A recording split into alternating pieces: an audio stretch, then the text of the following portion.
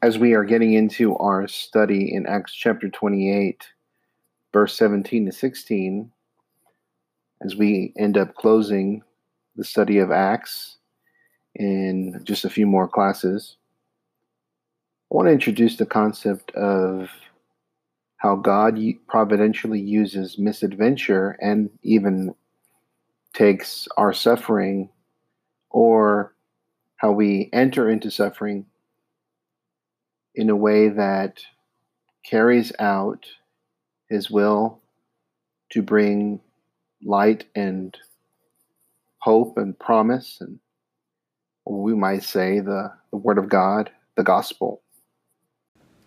And in anticipating suffering for the cause of Christ, it is not always a welcome thought. Sometimes when I talk to friends, or even just thinking about myself, if I'm honest, walking the life of a Christian has, for me, been more about being liberated from the consequences of sin, both practical and spiritual. When I think about the life in Christ that I have, I often think of healing. But for Paul, he truly does live up to what the Lord Jesus said to him in Acts chapter 9, that he will show him how many things he will suffer for the name of God, for the name of Jesus. And he does live up to that. Paul does endure many hardships. And it leaves me to wonder sometimes if the suffering Paul goes through is specific to him, or is it something that we all share? And I think the answer is yes to both, because it is specific to him, because the Lord said, "You will suffer many things for my name's sake." But it's also part of the Christian walk. Jesus talked a lot about that Christians must bear their own cross. When Jesus said those things, today we think of the cross as a very redemptive symbol, symbolism of redemption and God's power and God's love and even discipleship, if you please. But for people listening to Jesus say those words for the first time, you must take up your own cross and follow me. The reaction, I bet, was visceral. It was very physical. It was a very emotional sense of that's an odd statement to say. Why would I have to carry my own, form of execution? Why would I have to do that if I'm going to follow you? Well, Jesus shows us that he's not asking of us anything he would not do himself. And as a consequence, we see that. So when we think about then the sufferings that happened to Paul in his mission to share the gospel, and sort of the adventures or even misadventures that Paul goes through as a preacher of the gospel, as he is sharing God's word where it has not been shared before, it comes with the territory of that suffering.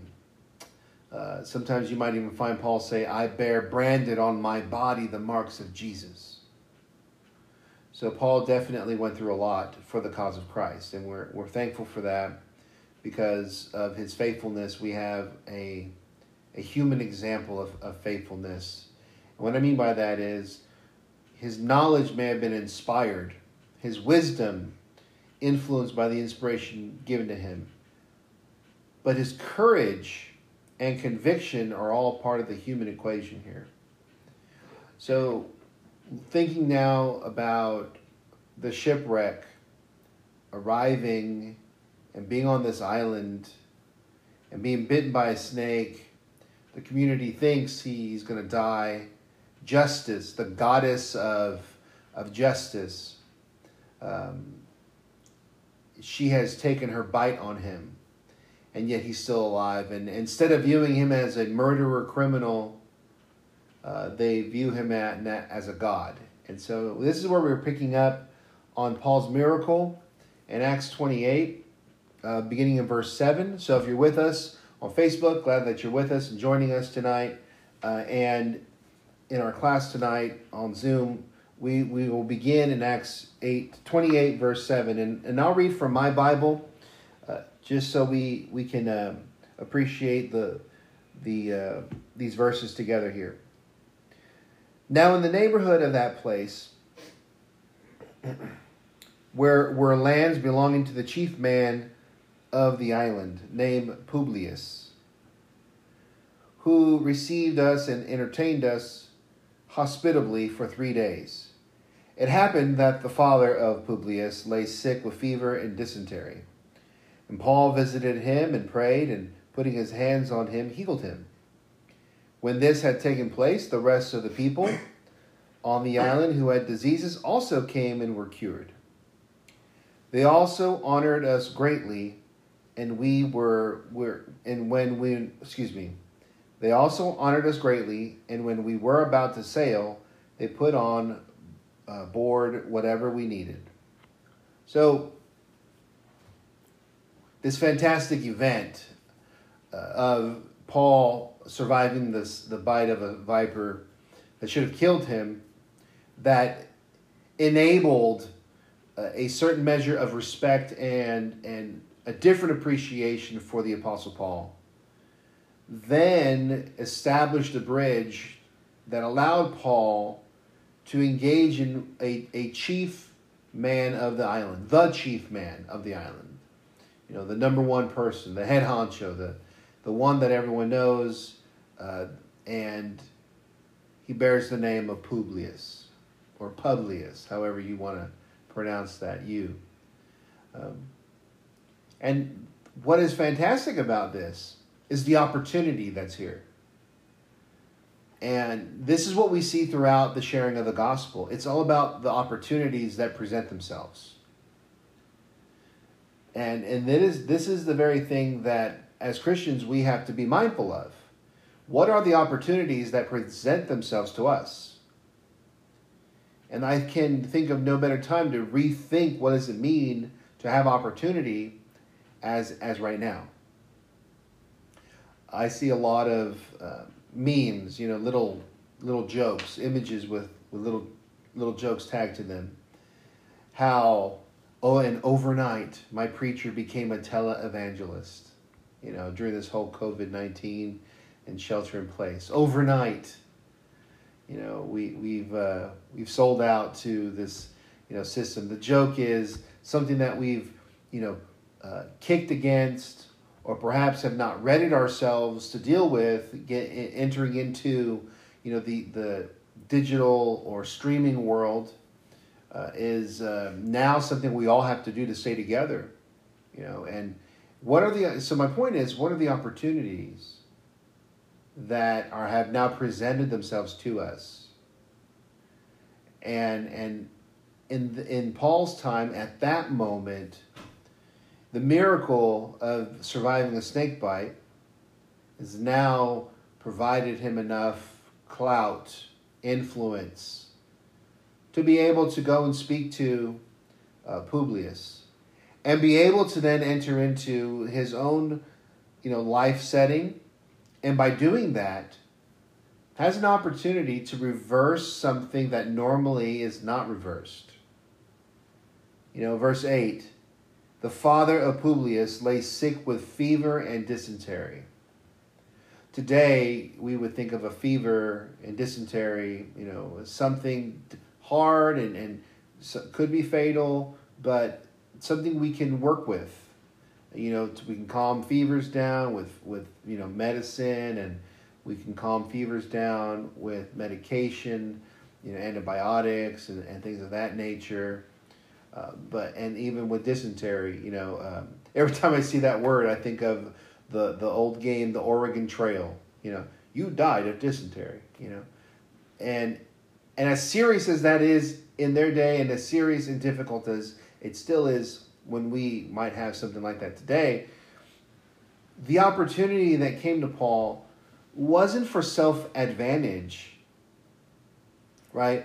We're talking about the opportunities that come to Christians at different times in our lives and even throughout the day, Paul doesn't make this about himself.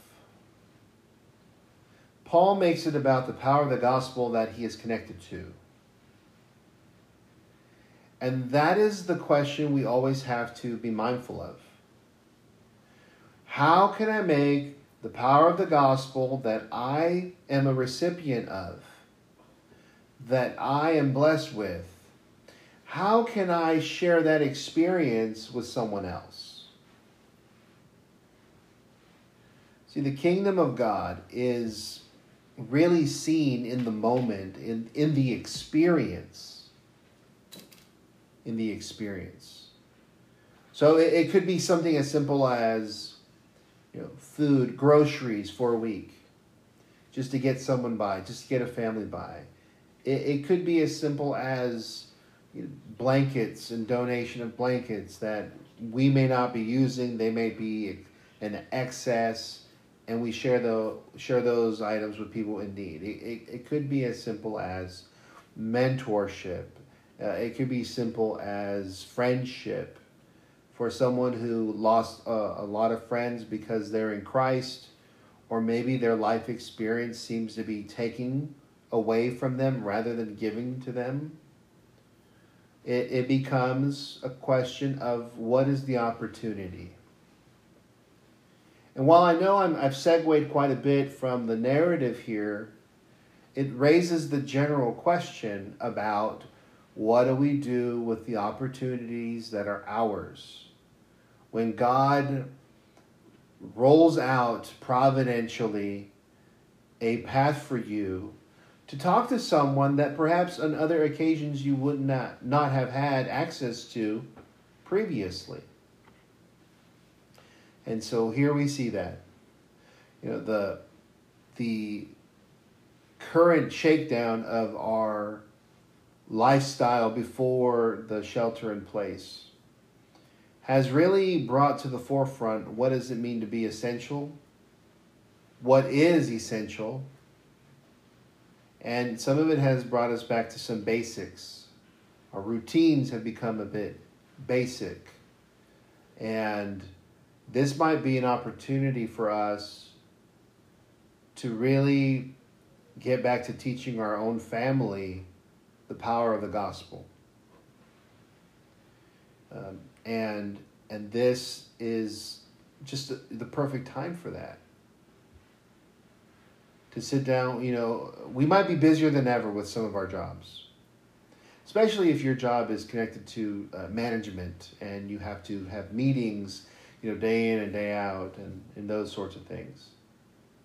But then again, you might be working from home, and you might be working from home in a way that you've never done before. And that allows you to do some things at home. But it also means that we have an opportunity to bridge now with our brothers and sisters in Christ, or family, or whoever it might be, and check in on people that, because we always get to see them personally, the distance now is forcing us to maintain that relationship. And the energy now that we might spend in other things now has to be redirected to maintain those relationships by checking in on them in ways that perhaps we haven't done before. We cannot become complacent with our opportunities, is my point. And Paul had one thrusted before him. And it turned out, as is typical throughout the book of Acts, to what Paul would describe, I'm going to borrow Paul's language from Philippians, for the furtherance of the gospel.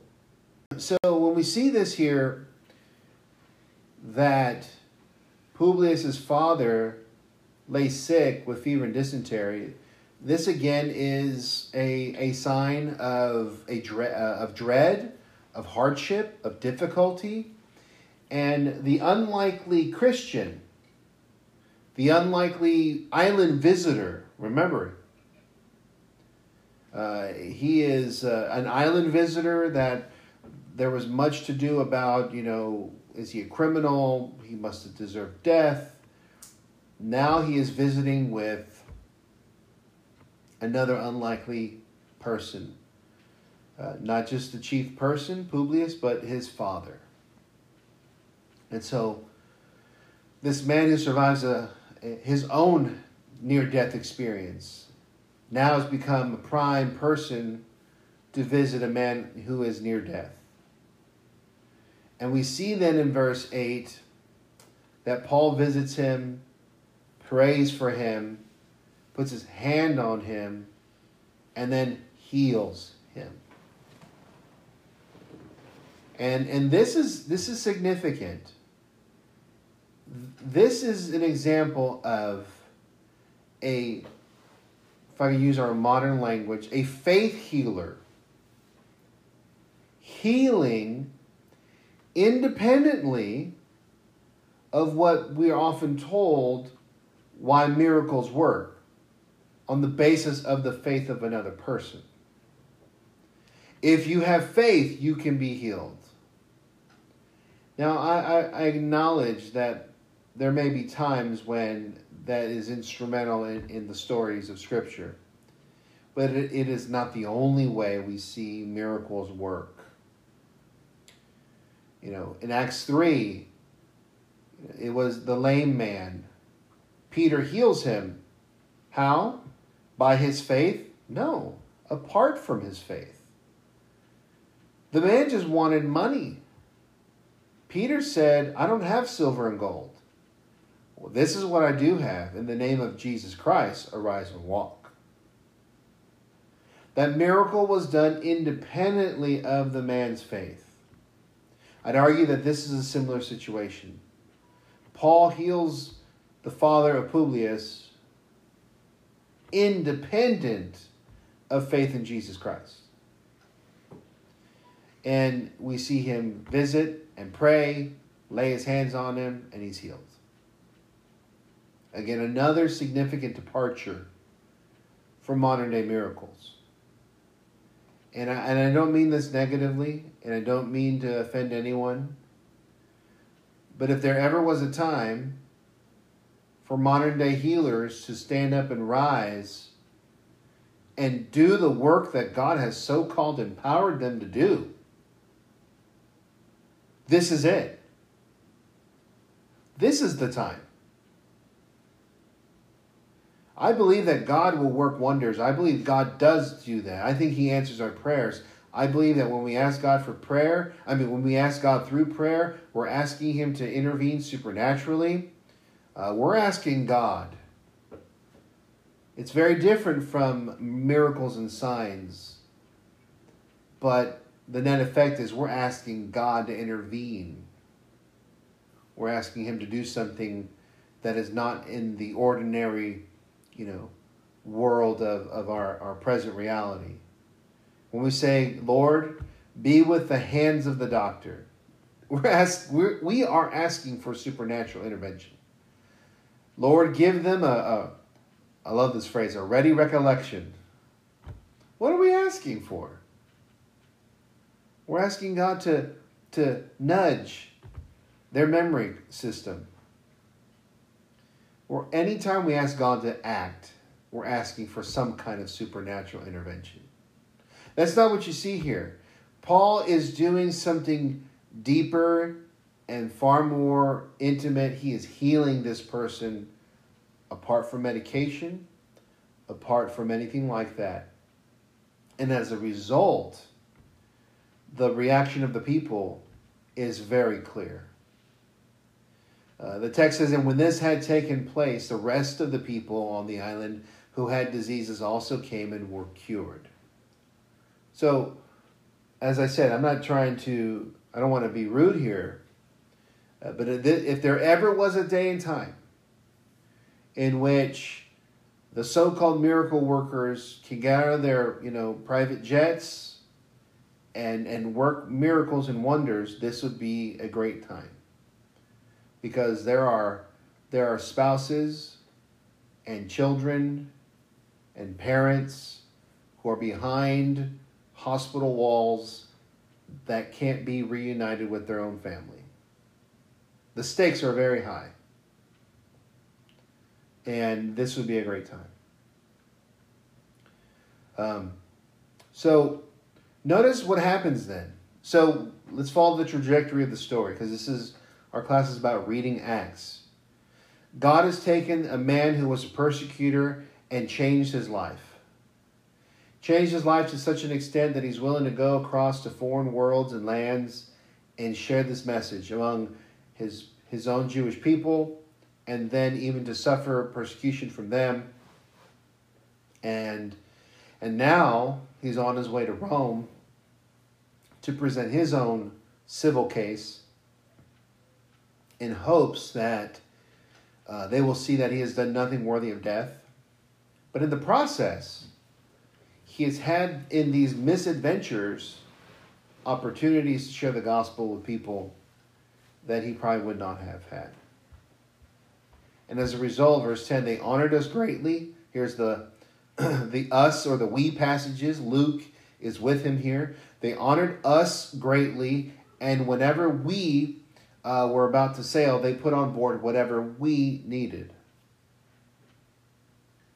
And this again just speaks to my point. This speaks to the point that misadventures in your life can become an opportunity to show the power of the gospel in your life to others. And it can be as simple as, dealing with fear. It could be as simple as sharing your resources. I don't know about you, but I get a little discouraged. I was very discouraged early on when everyone was competing for resources at the stores. Now our system has kind of caught up, and maybe we are seeing a turn towards reopening, and maybe that'll help some. But think about some things with me here. These things were out of Paul's hands. He had no control. Whenever you feel like your life is out of control, I want you to remember this moment in Paul's life. The man had no control over the sea, over the ship, over the behavior of the people, over the snake, over any of that. And then God gives him an opportunity for which the only control he has is to walk through the door God gave him to serve and to share that message, and to share that demonstration of divine power that God had blessed him with, gifted him. So after this really great moment where Paul was able to bring blessings and love, healing, and what healing often means is a renewed sense of living again, right? Because illnesses today, as much as the ancient world, illnesses often reminded us how feeble and weak we are, and how easy it could be to have one. We're all one bad sickness away from having our lives changed dramatically, and now we see that the lives of these souls on the island, their lives have been changed dramatically in the healing they received. So Paul now is going to arrive in Rome, and what we're going to look at here in the rest of our class tonight is his actual arrival. So I'm going to read verse 11 to 16, and then we'll talk about a few points here, and the lesson for tonight will be yours.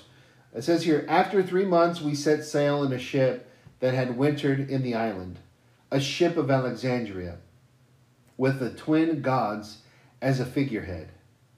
Putting in at Syracuse, we stayed there for 3 days, and from there we made a circuit and arrived at Rhegium. And after 1 day a south wind sprang up, and on the second day we came to Puteoli. There we found brothers, and we were invited to stay with them for 7 days, and so we came to Rome. And the brothers there, when they heard about us, came as far as the Forum of Appius and 3 taverns to meet us. On seeing them, Paul thanked God and took courage. And when he came into Rome, Paul was allowed to stay by himself with the soldier who guarded him. Again, we a few points just to remind you of reading the text as best as we can as 21st century readers. Notice again these little subtle points from Luke. After 3 months, we set sail.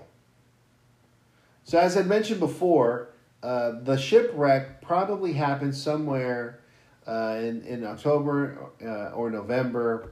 And so we might, in our calendar, in our way of thinking, we might be looking at, anywhere between January, February, March. Can't be more specific than that. But we had this broad window, and we have to take that with us as we think about these. After 3 months, we set sail on a ship.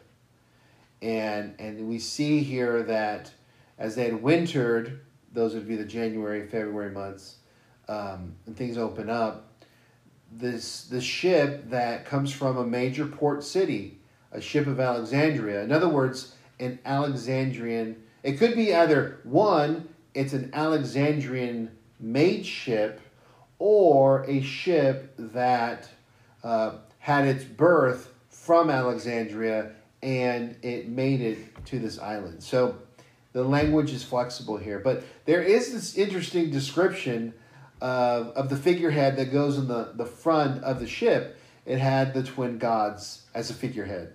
So it it's just this dramatic painting of the story of what's happening here. And again, it's to get the reader to go, yes, these things, I can imagine it in my head. Putting in at Syracuse, we stayed there, so they're island hopping again.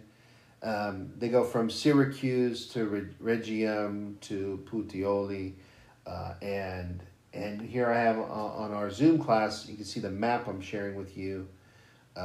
This sort of how they went through Syracuse on the island of Cilicia, or Sicilia, excuse me, or Sicily, and then they make it to the first stop is the tip of the boot of Italy, and then they make it to a port city of Puteoli, and by this we get another just sort of travel log of what's happening here.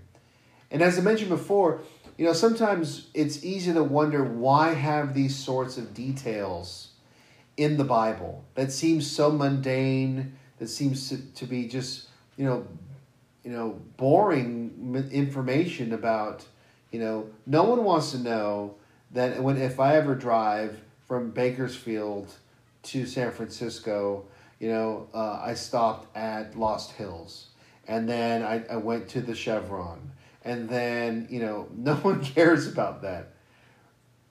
But if I did do that, it would make sense to you. Oh yeah, I've gone to that one spot before, or that is a good Chevron or whatever, right? It's the realism of the story. These things did happen. And it's critical for Luke, and as he's inspired by the Spirit, to detail, as he said in chapter 1, I'm going to tell you this story very carefully. And I want you to know that these things did happen, and I want you to feel confident that how you've been told these things have developed, it's exactly how they have developed. And here is one eyewitness. You have Paul, and you have a host of political figures, a host of religious people. You have the Jews as a community. You have all of this anchoring the story in history. And that becomes a powerful argument for us today, perhaps not as much as the first century, although I wouldn't put it past the power of going, wow, they really went into detail to tell us these things. But for us today, us moderns here, or our postmoderns, whoever you might identify with, to know that these places are visible, checkable. You can go to these places and check them out and see for yourself.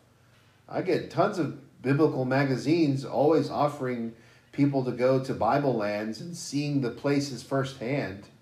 It is just an example and an argument that supports the Christian case that these things did happen, that the cause of Christ did, that the movement of God through Jesus Christ did happen, that the historicity of the ministry of Jesus, the death, burial, and resurrection of Jesus is valid. The stories of the early church is valid, and it supports that, and it gives us confidence in the wake of criticism that these are just religious parables, that these are just religious fictions, that these are constructs out of the mind of the church to sort of make sense of why we do what we're doing.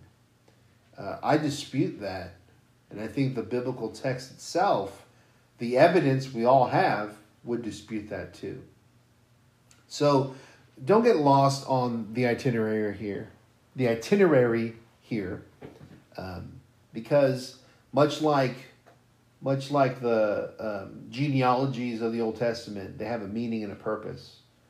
And so these are all to give us a sense of the realism of the story of what's happening. And so getting back to verses 13 and 14, as they finally put in at Puteoli, there they find brethren. See, the church, the network of the church was already there. There were Christians in Rome before Paul ever got there. And we see even that hinted at in Romans chapter 1, that Paul desired to be with them to impart some gift to them, because it seems that he had not really done so and been able to do that. He seems to not have been able to do that even when he was with them for about a week. But at any rate, it says we found some brothers, and then we were invited to stay. So I would suspect that these Christians weren't anticipating Paul. We found them. We might have a disagreement on if they were anticipating him or not, but in verse 14, I get the sense that Paul knew kind of where to look, and when he found them, they accepted them as brethren and received them, and they stayed 7 days. This goes back to something I've learned time and time again about the Christian family. We have, because of our common bond in Christ, we have access, to generous and benevolent people willing to receive us and take us in when we need that help. And that really is at the heart of what Christians are supposed to be about. And it saddens me at times. And I've had trucker friends, brethren in the church, truckers, who when they're driving long hauls, they can't find a brother or sister who will help them get to church. They have those big, long rigs, and they can't just pull up in the church parking lot. And sometimes they'll call in and say, hey, I'm a member of the church. I just need a ride to church and back to my truck, and no one will go get them. Now, that's pretty sad. But the flip side to that is, I've also seen and experienced, and through friends and contact, the generosity of Christians. Driving down the road, driving across country, car breaks down, and through mutual connections, a congregation that has no clue who this person is will help pay their car bill, fix their car up, and get them to the next leg of their journey. It is those things that really always encourage me and remind me of the power of the Christian relationship, the family of God that we are. And so I see that all built into this verse 14. We came from afar, and the people of similar faith, perhaps who didn't really know us, they welcomed us in. We were invited. They kept us for a week. I think that's a pretty powerful statement. Pretty powerful. And so from Puteoli, they travel. They travel up to these specific locations, the Forum of Appius, the Three Taverns, and they finally make it to the city of Rome. And as I understand it, this would still be the wooden city of Rome. The magnificent buildings and structures that you might see today were destroyed in the fire of Rome. So, and that happened in the 60s under the reign of Nero, who would be presiding as Caesar at this point in time. And it seems here that all of the old structures are still there. The fire hasn't happened yet. So again, think about this. We often look at misadventures, bad things that happen to us. The world is slanted against me. We see this, we get this sense of negativity in the world, and we end up forgetting that through the negativity that's in the world, God opens up opportunity for us to share his word. This is what we're seeing in Paul's life. And again, brethren from Rome meet him. They're all together, I just love this. And on seeing them, Paul thanked God and took courage. How would you like to be one of those people that could give Paul courage? To give him strength to push through whatever is happening to him. Through a series of unfortunate events, to borrow the title of that book series. He gets to Rome, and literally with nothing but the shirt on his back. And now he meets Christians that perhaps he had never met before. But the work of the gospel aligns their faith. They have the same faith, focused on the same God, and they encourage each other. And Paul gets an outpouring of praise. He thanks God. And all this while chained to a guard. So, some pretty powerful and beautiful things are happening here. And as the book is about to close, we have another half of this chapter to go. We're going to do this next Wednesday night. But when you think about then how the Apostle Paul takes these misadventures and yet fulfills his mission through them, I think we need to learn to take a page out of that, a lesson from Paul there. And it says here in verse 16, we came into Rome. Paul was allowed to stay by himself with the soldier who guarded him. And like that, he's in Rome. The Roman citizen from Tarsus, trained and who had grown up in Jerusalem, who was a persecutor of the church, a persecutor of Jesus, who becomes probably the most known name or figure of Christianity, save Jesus himself, is now in the city that is the center of the world. And he doesn't get there through a straight course. He gets there through misadventure. It wasn't a well-conceived plan. It was the providential hand of God. And I want you to get to see that, because too many times we get lost in our misadventures. Don't we? Don't you? I know I do. Too many times we get caught up in our own misadventures that we forget what God is doing or can do through them. So I hope tonight, as we close our study together in verse 16, that you realize that misadventures, God's got you covered. When you get into misadventures, God has a way to take that and make it an adventure of faith for you to share His word with someone who needs it or a place that needs it.